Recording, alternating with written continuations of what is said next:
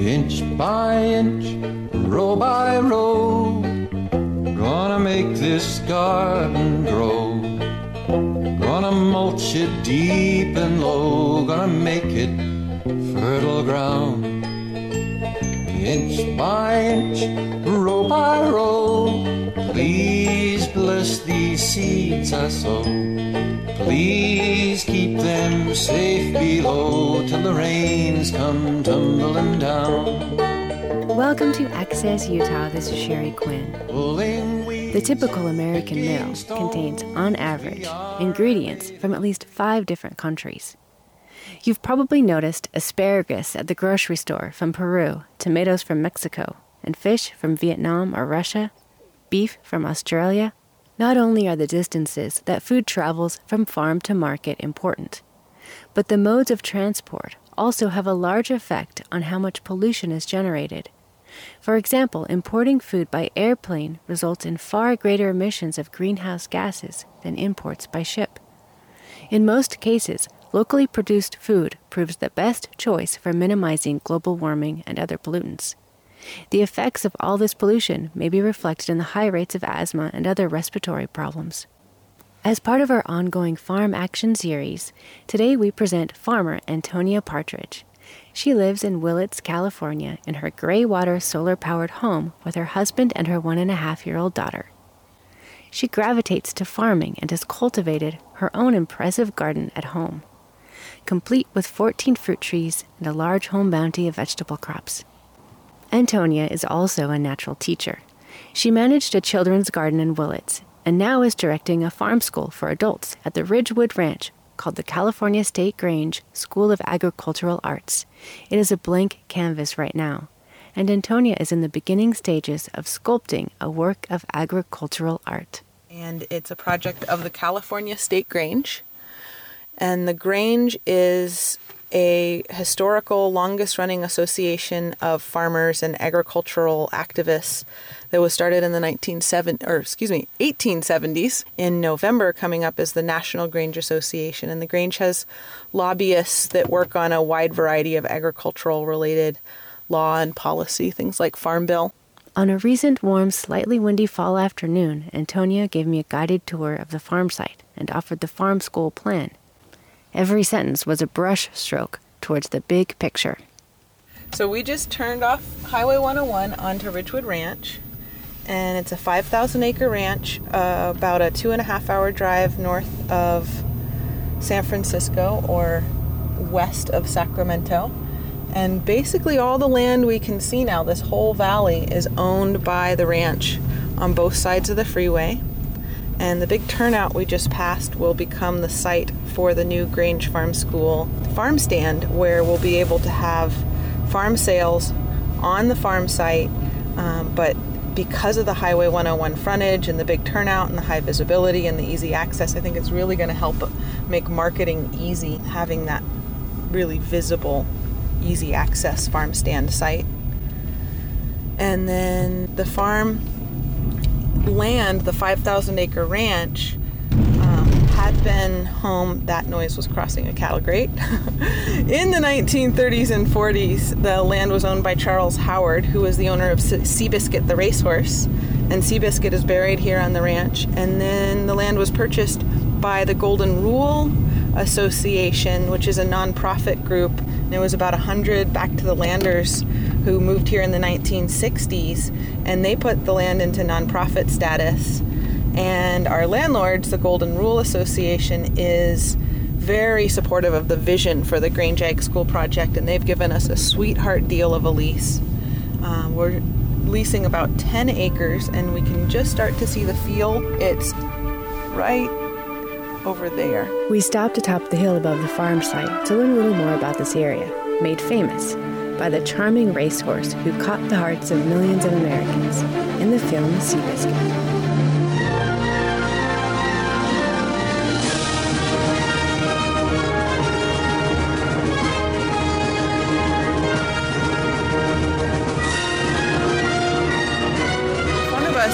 Is the house that was where Charles Howard and his family lived. And Seabiscuit came here to the ranch for his recovery after injuries, and then also in his retirement doing the work that retired champion racehorses do. And now the house is a museum, and then next to it is another building that is currently being used as a charter school.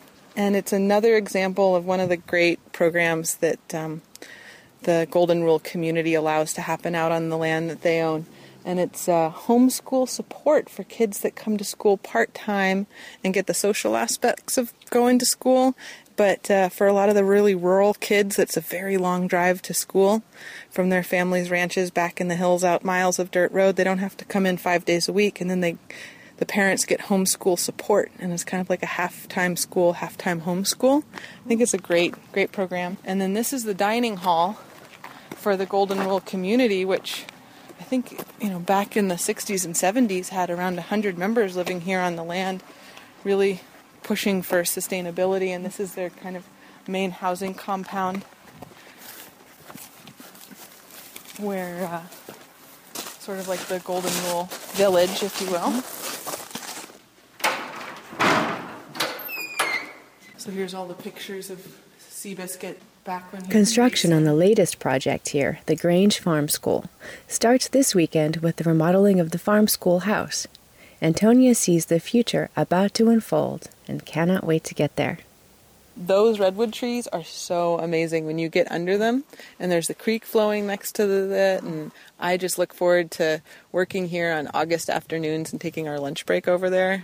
Oh, it's going to be divine. So let's walk over here, and so just to the west of the field, oh look, over there. So there's white deer that live on Ridgewood Ranch, and the story I heard is that Charles Howard, as he was getting to be an older man, his eyesight began to fail. He loved hunting, but couldn't see the deer very well because our native deer are naturally camouflaged to our environment, and he imported white deer. And they're easier to see, and they've maintained a separate population, and now, 60 years later, there's still a herd of white deer that are living on Ridgewood Ranch, and I see them regularly. This site here is just so idyllic that I hope that we can have it open to people that are interested in building more connection with where their food comes from. This North Coast region is well suited for agriculture. Farms are abundant, and so is activism. Mendocino County was the first jurisdiction in the United States to ban the cultivation, production, or distribution of genetically modified organisms, GMOs. Mendocino County is also famous for a thriving and rural counterculture known for California's hippie generation that led a Back to the Land movement during the 1970s. I love Mendocino County. I love the ruralness, and sometimes I'll make jokes about how our phone book, white and yellow pages combined, is smaller than half of a San Francisco phone book that's just the A through M's of the yellow pages. And geographically, Mendocino County is bigger than all of the San Francisco Bay Area counties combined, and the total population in the county is under 90,000. And how concerned are you about drought? This last year was a low rainfall year, but we still had more than 40 inches.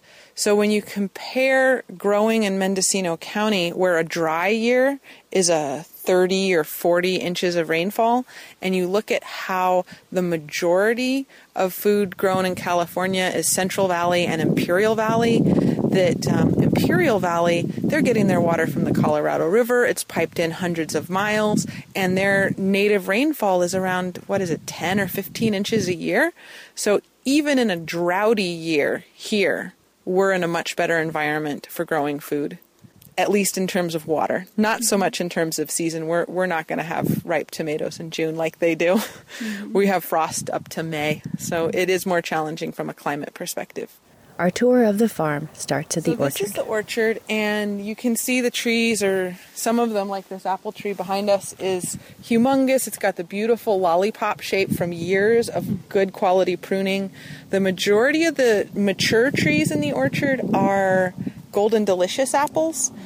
How do you keep worms away from the apples, out of the apples? We have worms in these apples, but not all the apples. And I think that I'm just taking over management of the orchard this month. We're going to do a really good job with picking up the windfall apples that are on the ground below the trees.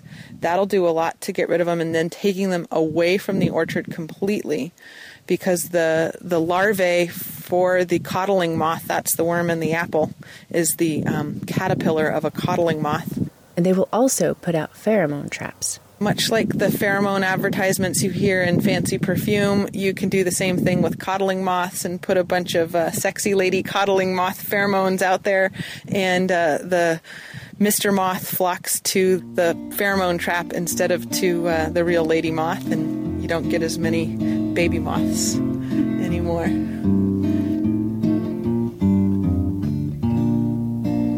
Have a little song, won't take long.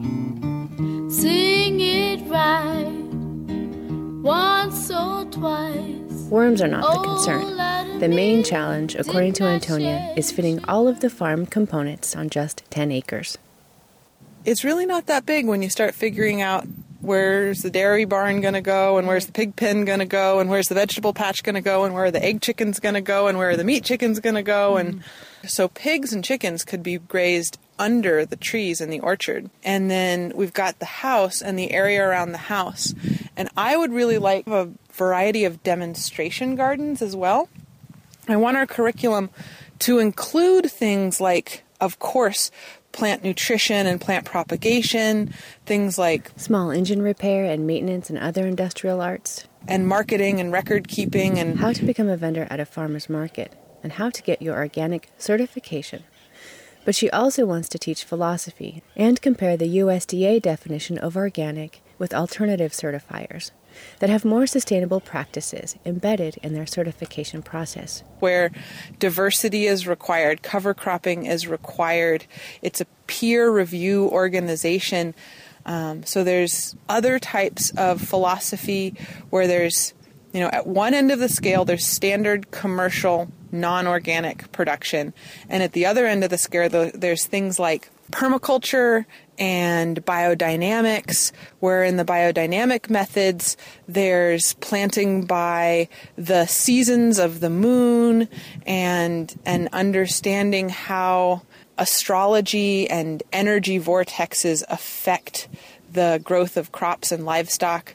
And I think that we want to find our nice place in the middle, and not at either extreme, but I want to expose the students to help them have an understanding of the different philosophies that are out there.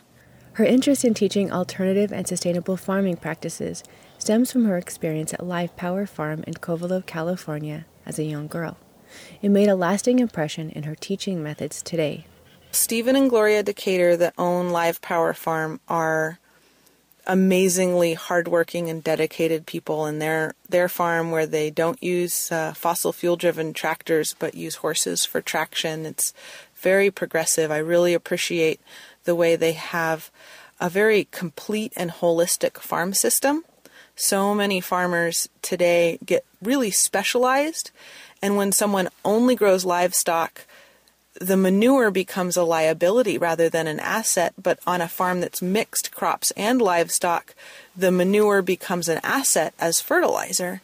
And so many farmers get very specialized, where maybe they raise livestock, but they don't produce their own hay, and everything that they're needing to feed their animals gets trucked in from off-site. And so this idea that they use at the Live Power Farm of kind of a whole system where they produce the manure that they need to fertilize their crops, they produce the feed that they need to feed the livestock, and then the farm is open as an educational center, and they have groups of all ages, a lot of Waldorf school classes from around Northern California, visit the farm for their farm field trip, and just the idea of a holistic farm that's much more of a complete system. And it's funny because in some ways that's very progressive, and the way that new farms looking to be ecologically sustainable are moving. And in some ways, it's very traditional. And if you look at farms from 100 years ago, or any time through history going back beyond the Green Revolution, it's the way the farms were, and it's just normal. And it's kind of like we're going back to the way things used to be. Mm-hmm. So whether it's progressive or regressive, I'm not really sure. How much did that influence you as a young person? I grew up in the city, in the Bay Area, San Francisco Bay Area, and it never fit for me. Even as a child, I knew that I was more interested in living somewhere rural, and I just loved my time out in Covelo and Round Valley on the Live Power farm. And just the quality of the food, the experience of putting my hands into the earth and pulling up a carrot, or walking through an orchard and pulling an apple off a tree, and how much better that carrot was than one from the supermarket really inspired me to want to grow more of my own food. And just the quiet and peace and connection with nature, and blue skies filled with stars at night the way you never see in the city, and just the being outdoors in a clean, healthy environment that's all nature and not so much concrete. That white bird. I didn't want to interrupt you, but yeah. Since we're talking about this sort of thing. As we're sitting here on the ranch, there is some unidentified large bird. I'm not that much of a birder. We think it's a raptor of some kind, but it's mostly white. And it's hovering like a kestrel and hunting over the orchard for the farm school. It's humongous. It looks like it has a 4-foot wingspan or so. Oh, it's hovering again. It's amazing. Yeah. Really gorgeous. So that type of experience, whether it's watching a huge, beautiful raptor hover over the orchard, or taking a lunch break and laying under the redwood trees with my feet dangling in the creek, or pulling a carrot that's sweeter and crunchier than any carrot I'll ever have from the grocery store right out of the soil, being able to gorge myself on fresh raspberries because there's more coming ripe than we're able to market in July. That's the rewards that I love from the farm, but also the teaching and the empowering people who are interested in learning about growing their own food, people who are interested in building the skills that it takes to run a farm. In 2003 at home, I started hosting through the Worldwide Opportunities on Organic Farms, or WOOF program. And these WOOF travelers would come and stay with me, and sometimes there'd be a young man who had never run a power saw in his life. He couldn't tell lettuce from cabbage. He thought that garlic grew on trees. His cooking skills did not go beyond put a Pop-Tart in the toaster. And these young people that were full of great attitudes and enthusiasm and wanting to change from the very conventional upbringing that they'd had and learn more about sustainable livelihood would come and live with me in this residential program in my home. And I wasn't farming at a commercial scale. I had more of a subsistence scale farm, but I'd put in 60 tomato plants every spring or so bigger than your average home garden, but mostly just for canning and freezing at home. And these people would stay with me, and they would help with building projects, whether it was hanging a new gate or putting up fencing or building a bigger tool shed, and work in the garden, propagation, weeding, harvesting, processing, all that stuff. And we'd build a bond. And so many of my woofers that have now gone on, there's a woman who went on to get a master's degree in environmental education and runs a school farm herself now. Oh, the girls all dance with the boys from the city. Woofers, spelled W-W-O-O-F-E-R-S, spend about half a day on a host farm Learn about the organic and sustainable agriculture movement and receive room and board with no money exchange between hosts and woofers. And it's under my nails, and it's under my collar, and it shows on Sunday clothes. I'll do my best with the soap and the water, but the damned old dirt won't go.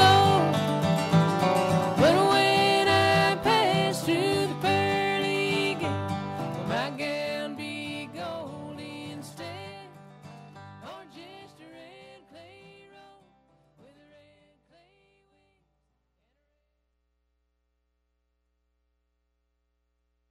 Programming on Utah Public Radio is made possible in part by our members, and Crumb Brothers Artisan Bread, located at 300 South and 300 West in Logan, now open Monday through Saturday until 2, with a changing menu of a specialty salad, French breakfast pastries, with local seasonal fruits, and lunch sandwiches. Being mixed race and also living in a household with two religions, I come from many different backgrounds, and I'm very proud of this, but also people try to categorize me or put me into a box and try to limit me to one of these backgrounds, but I want to be regarded as all of them. Meet this brilliant young marimba player who defies categorization when you join me, Christopher O'Reilly, for this week's From the Top. Coming up today at 2 on Utah Public Radio.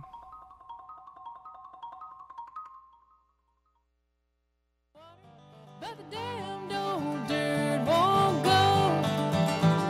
But when I pass through the pearly gate, will my gown be gold instead?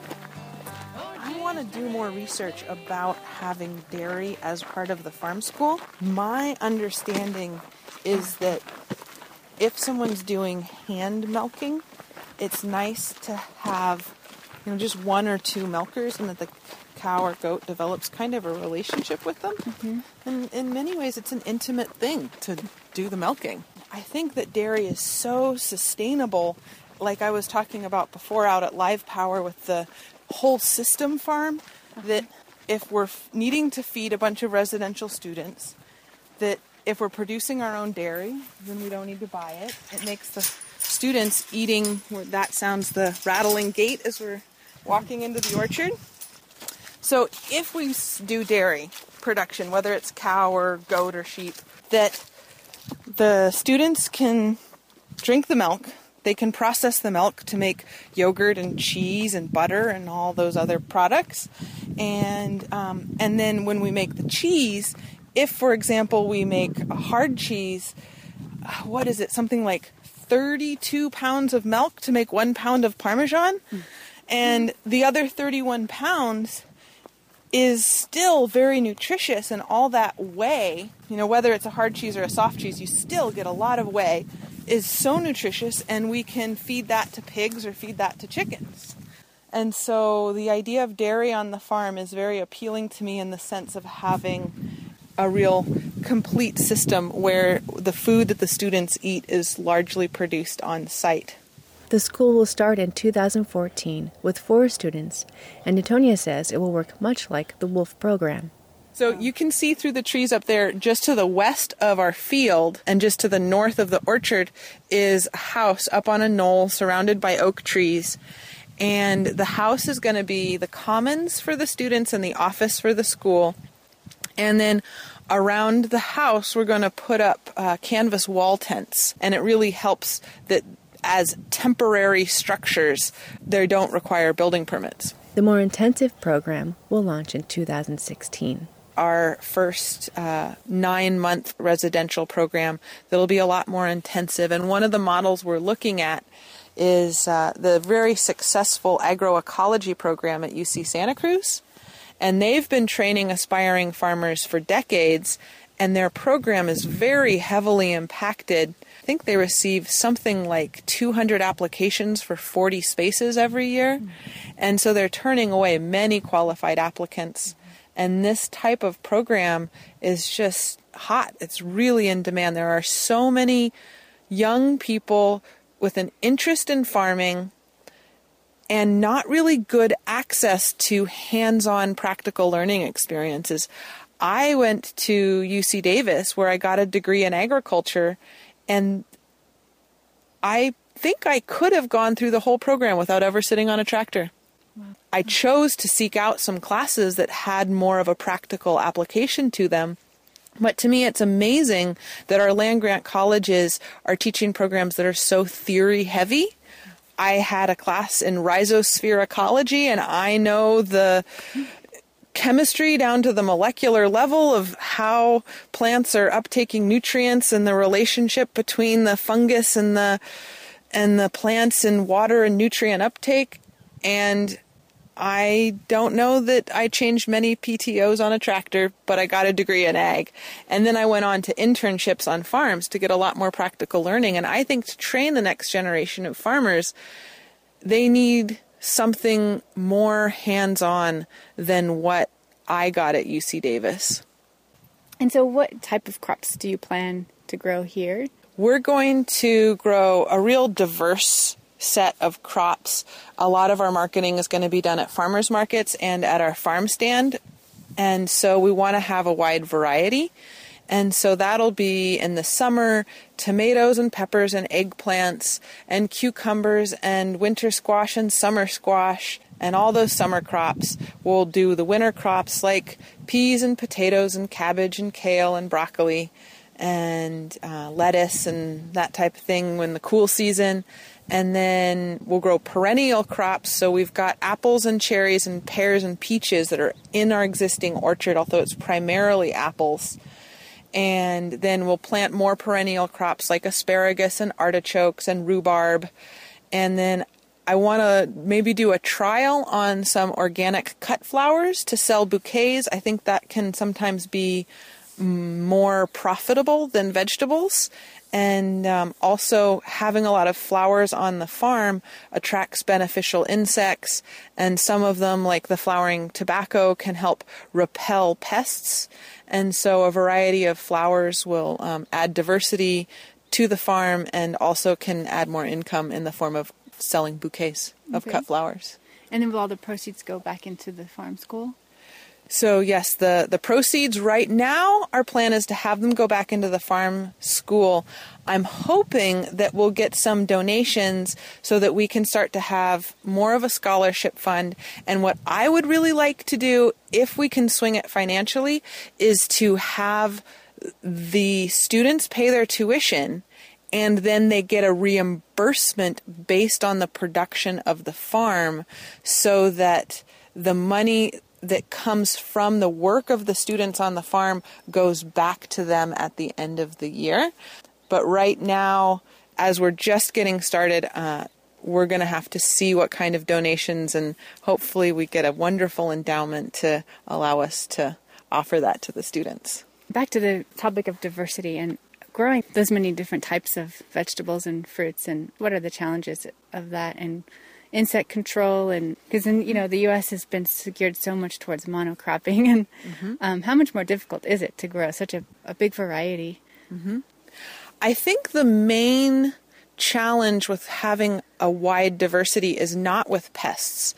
When there's a wide diversity of crops on the farm, that pests are less of a challenge. If you think of a field that's in monoculture, let's say it's all broccoli, and you get a cabbage moth that's also a broccoli pest that gets into the field and it starts laying eggs, and those eggs hatch, and then those new little caterpillars that are the larvae of the cabbage moth travel about, and everywhere they go they find more broccoli in the monoculture field.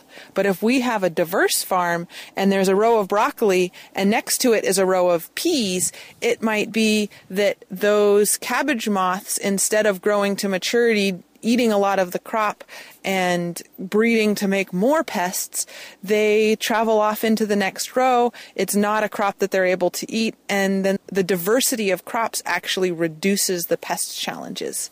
Where the diversity starts to create a challenge is that in commercial scale agriculture, when we go and buy crops at the grocery store, buy produce at the grocery store, oftentimes it's mechanically harvested. And when one farmer can climb up onto a $200,000 machine and drive through the field and harvest dozens of acres by himself in one day, the value of the labor that's gone in keeps the cost of the produce low, and I want to be training our aspiring farmers in methods that are economically viable, and they're going to have to compete with those type of producers that are using mechanical harvesters.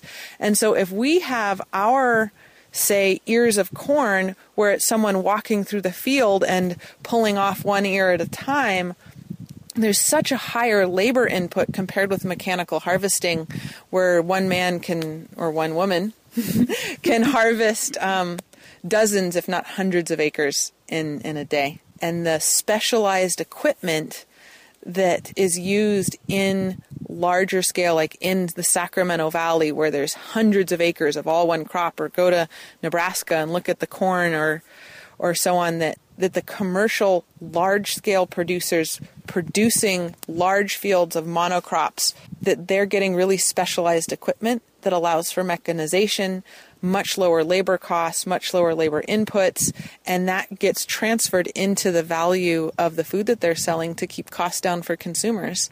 And because we're smaller scale and we're very diverse, we're more ecologically sustainable, but it makes it more of a challenge for economic sustainability. Why do you think it's important to be going in this direction?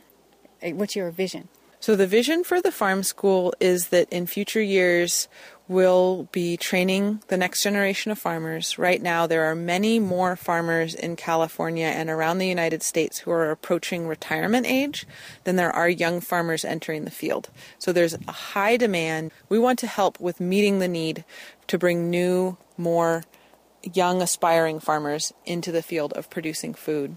We want to be training more farmers in sustainable food production on how they can produce a diversity of crops on smaller scale and send them back out to their home communities to create more localized food production and increase community self-sufficiency. And I think it's important to be teaching more about sustainable methods, just with, I think, the changes that are going to be coming in future decades, with people talk about peak oil and how the cost of food production is going to be going up as so much fossil fuel is used in producing commercial fertilizers, that, you know, the amount of fossil fuel that goes into a bag of commercial industrial nitrogen fertilizer is remarkable, and that the average item of food on an American's plate has traveled more than 1,000 miles. And so there's a huge amount of fossil fuel that's going into the transport of food, which is another reason why localizing our food productions creates greater sustainability. And the quality of the food and the nutrition of the food. And I know that my daughter, who's 1.5, eats her vegetables. She loves broccoli, and I think it's because she gets fresh, organic broccoli that we grow in our backyard or that we buy at farmers market. And someone in my life, I won't say who, I was at their house and they took a bag of frozen vegetables from the grocery store and they threw it in the steamer and put a little butter on it and put it in front of their kids, and the kids didn't eat a bite of vegetables. And I think it's because the quality from that commercial processed stuff is just not as good. It doesn't taste as good. It's not as nutritious. And I like the idea of changing the way we eat, that there are currently in America people who suffer from obesity and malnutrition at the same time. And I hope that by improving the quality of food that's available, of fresh, healthy food that's available in communities around California, that we can start to battle the epidemic of obesity and diabetes that we're seeing. I understand that the generation that was born in the 1980s is the first generation in the United States to have a lower life expectancy than their parents. That there was a peak for people born in the 70s was the longest life expectancy, and it's been going down since then in the United States. Although lifespan has generally increased since 1961, it began to level off or even decline in the 1980s for 4% of men and 19% of women. But after 1983, life expectancy declined an average of 1.3 years in 11 counties for men and in 180 counties for women across the U.S. Antonia is working to change those statistics, and one of her best assets for the job is a steady supply of a particular kind of waste. One of the things that makes the site that we have here on the Ridgewood Ranch ideal for the farm school is that there's other established programs like the trail program for the therapeutic horseback riding and a goat dairy. And when I talked before about a monoculture farm that's doing only livestock, that the manure becomes a liability. And on a farm that's doing only crops, the fertilizer need becomes an expense. But on a diverse farm, they're feeding each other, and the crop wastes that aren't being marketed can be used for animal feed, and then it comes out the other end of the animal and it goes back into the field as manure, as fertilizer. And so here on Ridgewood Ranch, with the trail program for therapeutic riding and with the goat dairy, there are these mountains of manure, and as we're trying to take our new fields and bring up their fertility, it just makes me feel rich to look at these huge piles of poo-poo, and I think I am so glad that that's here and that I get to take it and put it in my field. Would you mind telling the story about the goats in Africa, right? I read an article, it was in National Geographic. They talked about this village in Africa where each family would have a pile of manure in front of their hut. And the larger the pile of manure in front of your hut, the more status it gave your family as having wealth, that you can feed your family. You've got plenty of goats and you've got plenty of fertilizer, and it's a good thing to have a big pile of poo in front of your hut. And sometimes I think I'm a white woman, but I'm from that culture because I look at the big pile of poo and it makes me feel good when I can back my truck up and I start shoveling out of that pile of poo and it's full of earthworms, and I just think this is the best ever. And in our standard American culture, we have our equivalent, which is the pile of car payment you have next to your hut. And I think I'd rather have the poo. That was Antonia Partridge, director of the California State Grange School of Agricultural Arts. I can be contacted at farmdirector@californiagrange.org. That's my email address.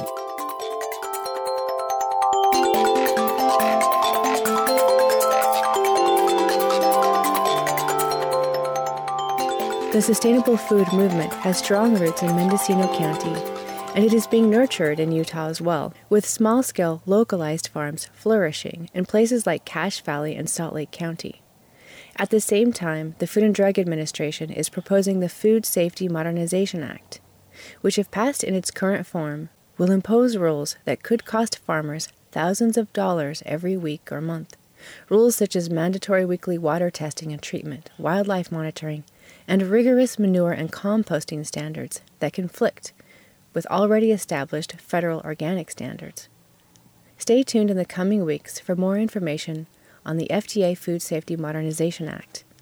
The FDA is currently accepting comments from the public about the proposed rule through November 15th. Thank you for listening. Sheri Quinn, Access Utah. Inch by inch, row by row, gonna make this garden grow. Gonna mulch it deep and low, gonna make it fertile ground. Inch by inch, row by row, please bless these seeds I sow. Please keep them safe below till the rains come tumbling down. Pulling weeds, picking stones, we are made of dreams and bones. Need a spot to call my own, for the time is close at hand. Grain for grain, sun and rain, find my way in nature's chain. Tune my body and my brain to the music of the land. Inch by inch, row by row.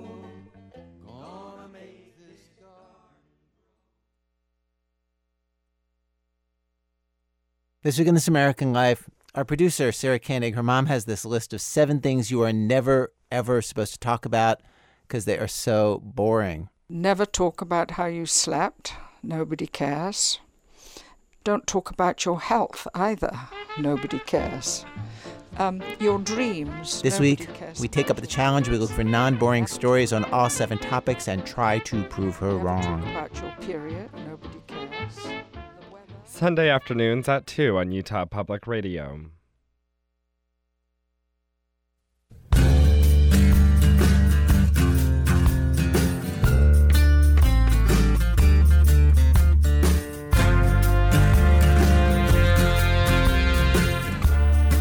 Welcome to Science Questions. This is Sheri Quinn. The notion of fire conjures up images of blazing forests, sounds of sirens and burning houses, or a warm campfire or fireplace, crackling with sizzling hot wood. Fire symbolizes power, destruction, comfort, and life. Though known for devastation, fire can also trigger a rebirth, providing nutrients to parched forest floors where new healthy sprouts can take root and flourish. Science Questions is exploring an artistic side today, presenting 2 very different stories from 2 very different kinds of storytellers, a scientist and a writer, who are both enchanted by the ability of fire in nature to paint an entirely new landscape. Here's the scientist. My name's Mitchell Tower, and I'm curator of the Garrett Herbarium at the Natural History Museum of Utah, and I'm also an assistant professor in the Department of Geography. I think we all have a fascination with fire. If you spent any time around a campfire at night, we all stare into the fire, and it has a very dramatic appeal. And maybe this is part from my family background. My father is a professor of theater. We grew up in a very drama-driven household where we were all involved in plays and Shakespeare, and we did all these great things as kids. At some level, my interest in fire is that it does have this very dramatic appeal, and I think that brings people into curiosity about fire. But I think probably more importantly is that fire is a phenomena that is related to everything. Whether you have asthma and react to increased smoke from fire, or whether you grow grass seed in Oregon and burn your crops every year to rejuvenate the soil to grow more grass seed, there's a million ways fire comes into our house or our life. Every organism out there has some relationship, either some strategy to take advantage of it, or a way to hide from it, or response to it. So it's a very synergistic area of science.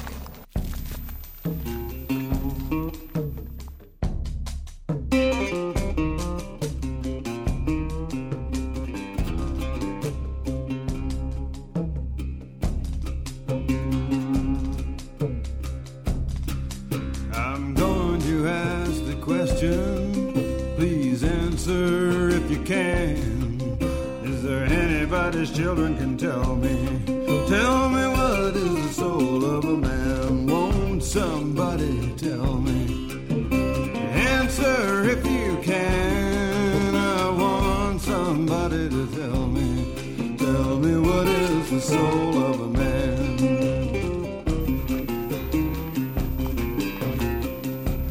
We are just to the south of Natural History Museum of Utah. To me, one of the coolest things about this particular location is the old shorelines that were put down by glacial Lake Bonneville. And so just after the Ice Age ended about 20,000 years ago. And so we're actually walking right now on the shore of ancient Lake Bonneville. I'm just taking you up around behind the new museum into an area that just recently burned, and start to get a sense of what happens when a fire moves through the foothill system. Fire, in my mind, it's a necessary piece of the processes that really drive ecosystems to be healthy, maintain diversity, a variety of habitat types, different ages of regeneration. It's almost like Fire comes and cleans out the closet and allows you to unpack a bunch of new and exciting things. And you can consider fire as a process across the globe. You know, the estimates range from about 250 to 500 million hectares a year. That includes everything from tropical savannas to, boreal forests in Canada. That's how many acres burn every year. It's a global phenomena. We're in a stand of Gamble's oak on the north face of the foothills here.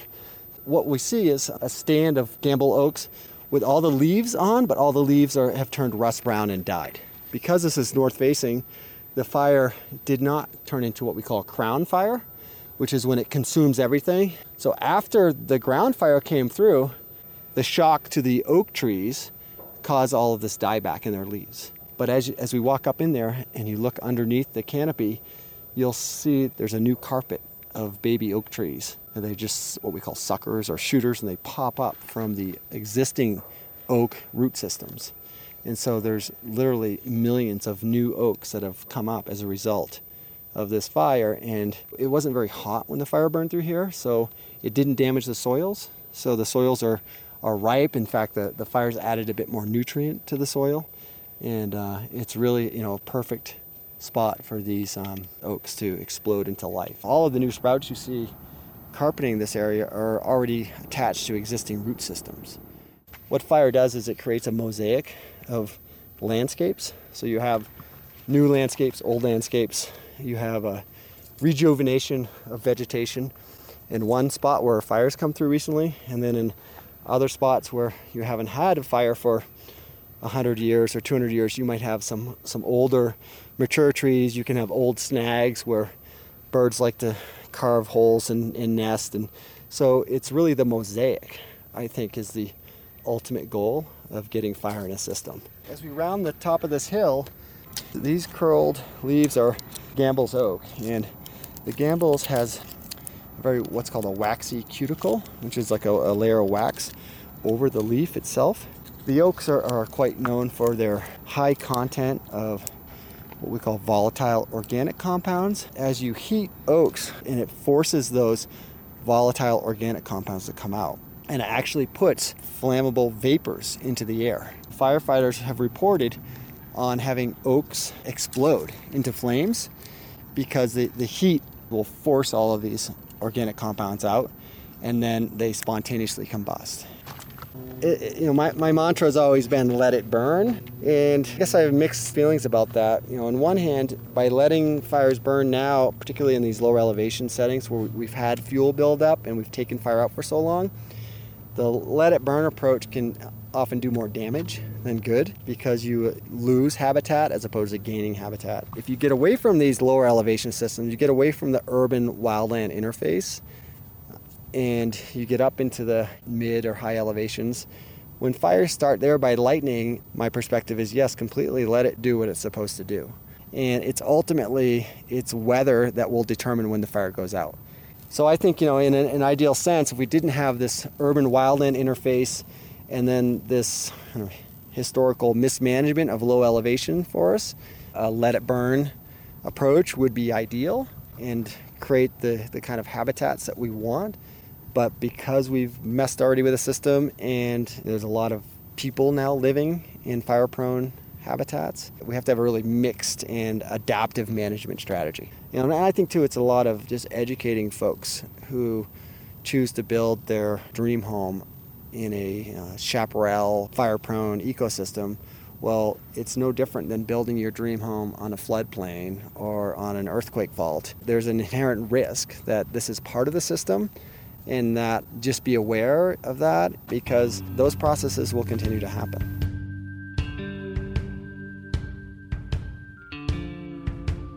And for so long, we've been thinking of fire as a purely anthropogenic phenomena, that prehistoric people used fire, and fire was part of the Great Plains because the Plains people would have used it as a tool. But fire is really controlled by climate. People really, all they do is supplement the amount of natural fire that happens on the landscape.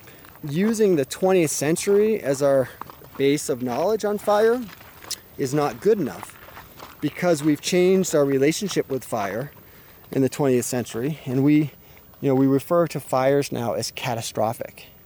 And in fact, they're not catastrophic. Fires are more of a renewal or rebirth.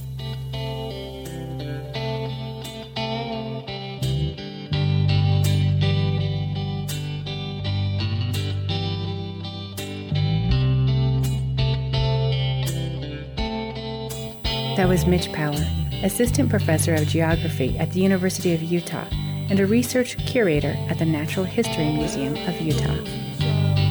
Thank you for listening. Science Questions is produced by Sheri Quinn, Susie Montgomery, and Elaine Taylor.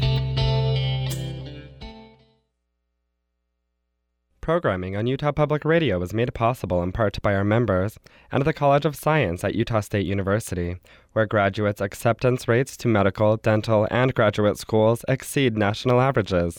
When students and faculty learn together, discovery follows. Information at usu.edu/science.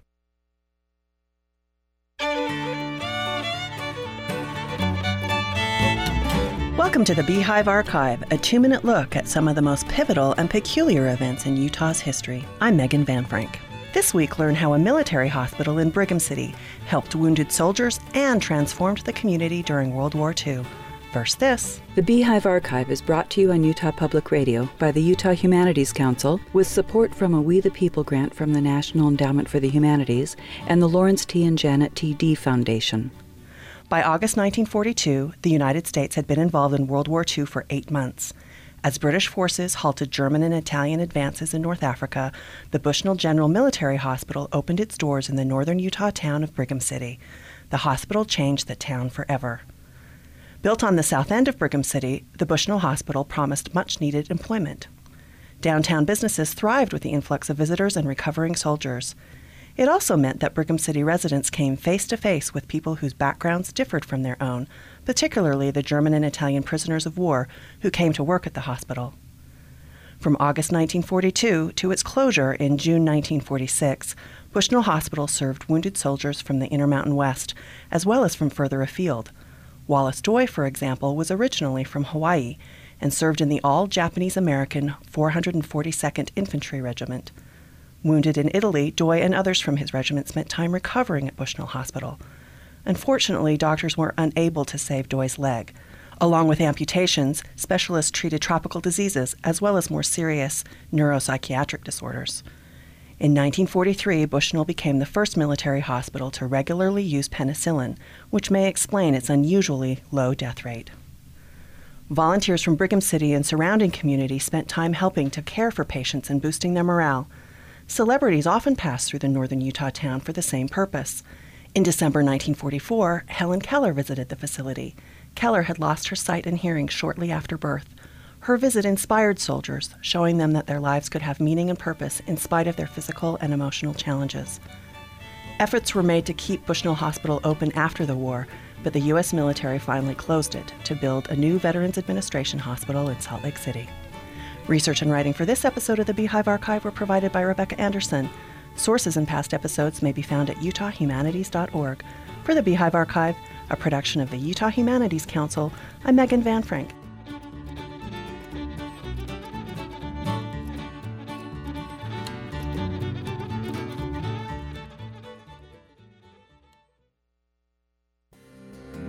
Access Utah is a production of Utah Public Radio. You can listen to this episode or previous episodes of Access Utah anytime at upr.org, where you can find a link to subscribe to our podcast. This is Utah Public Radio, KUSR HD1 89.5 Logan, KUSK HD1 88.5 Vernal, KUSL HD1 89.3 Richfield, KUST HD1 88.7 Moab, and KUSU FM HD1 91.5 Logan.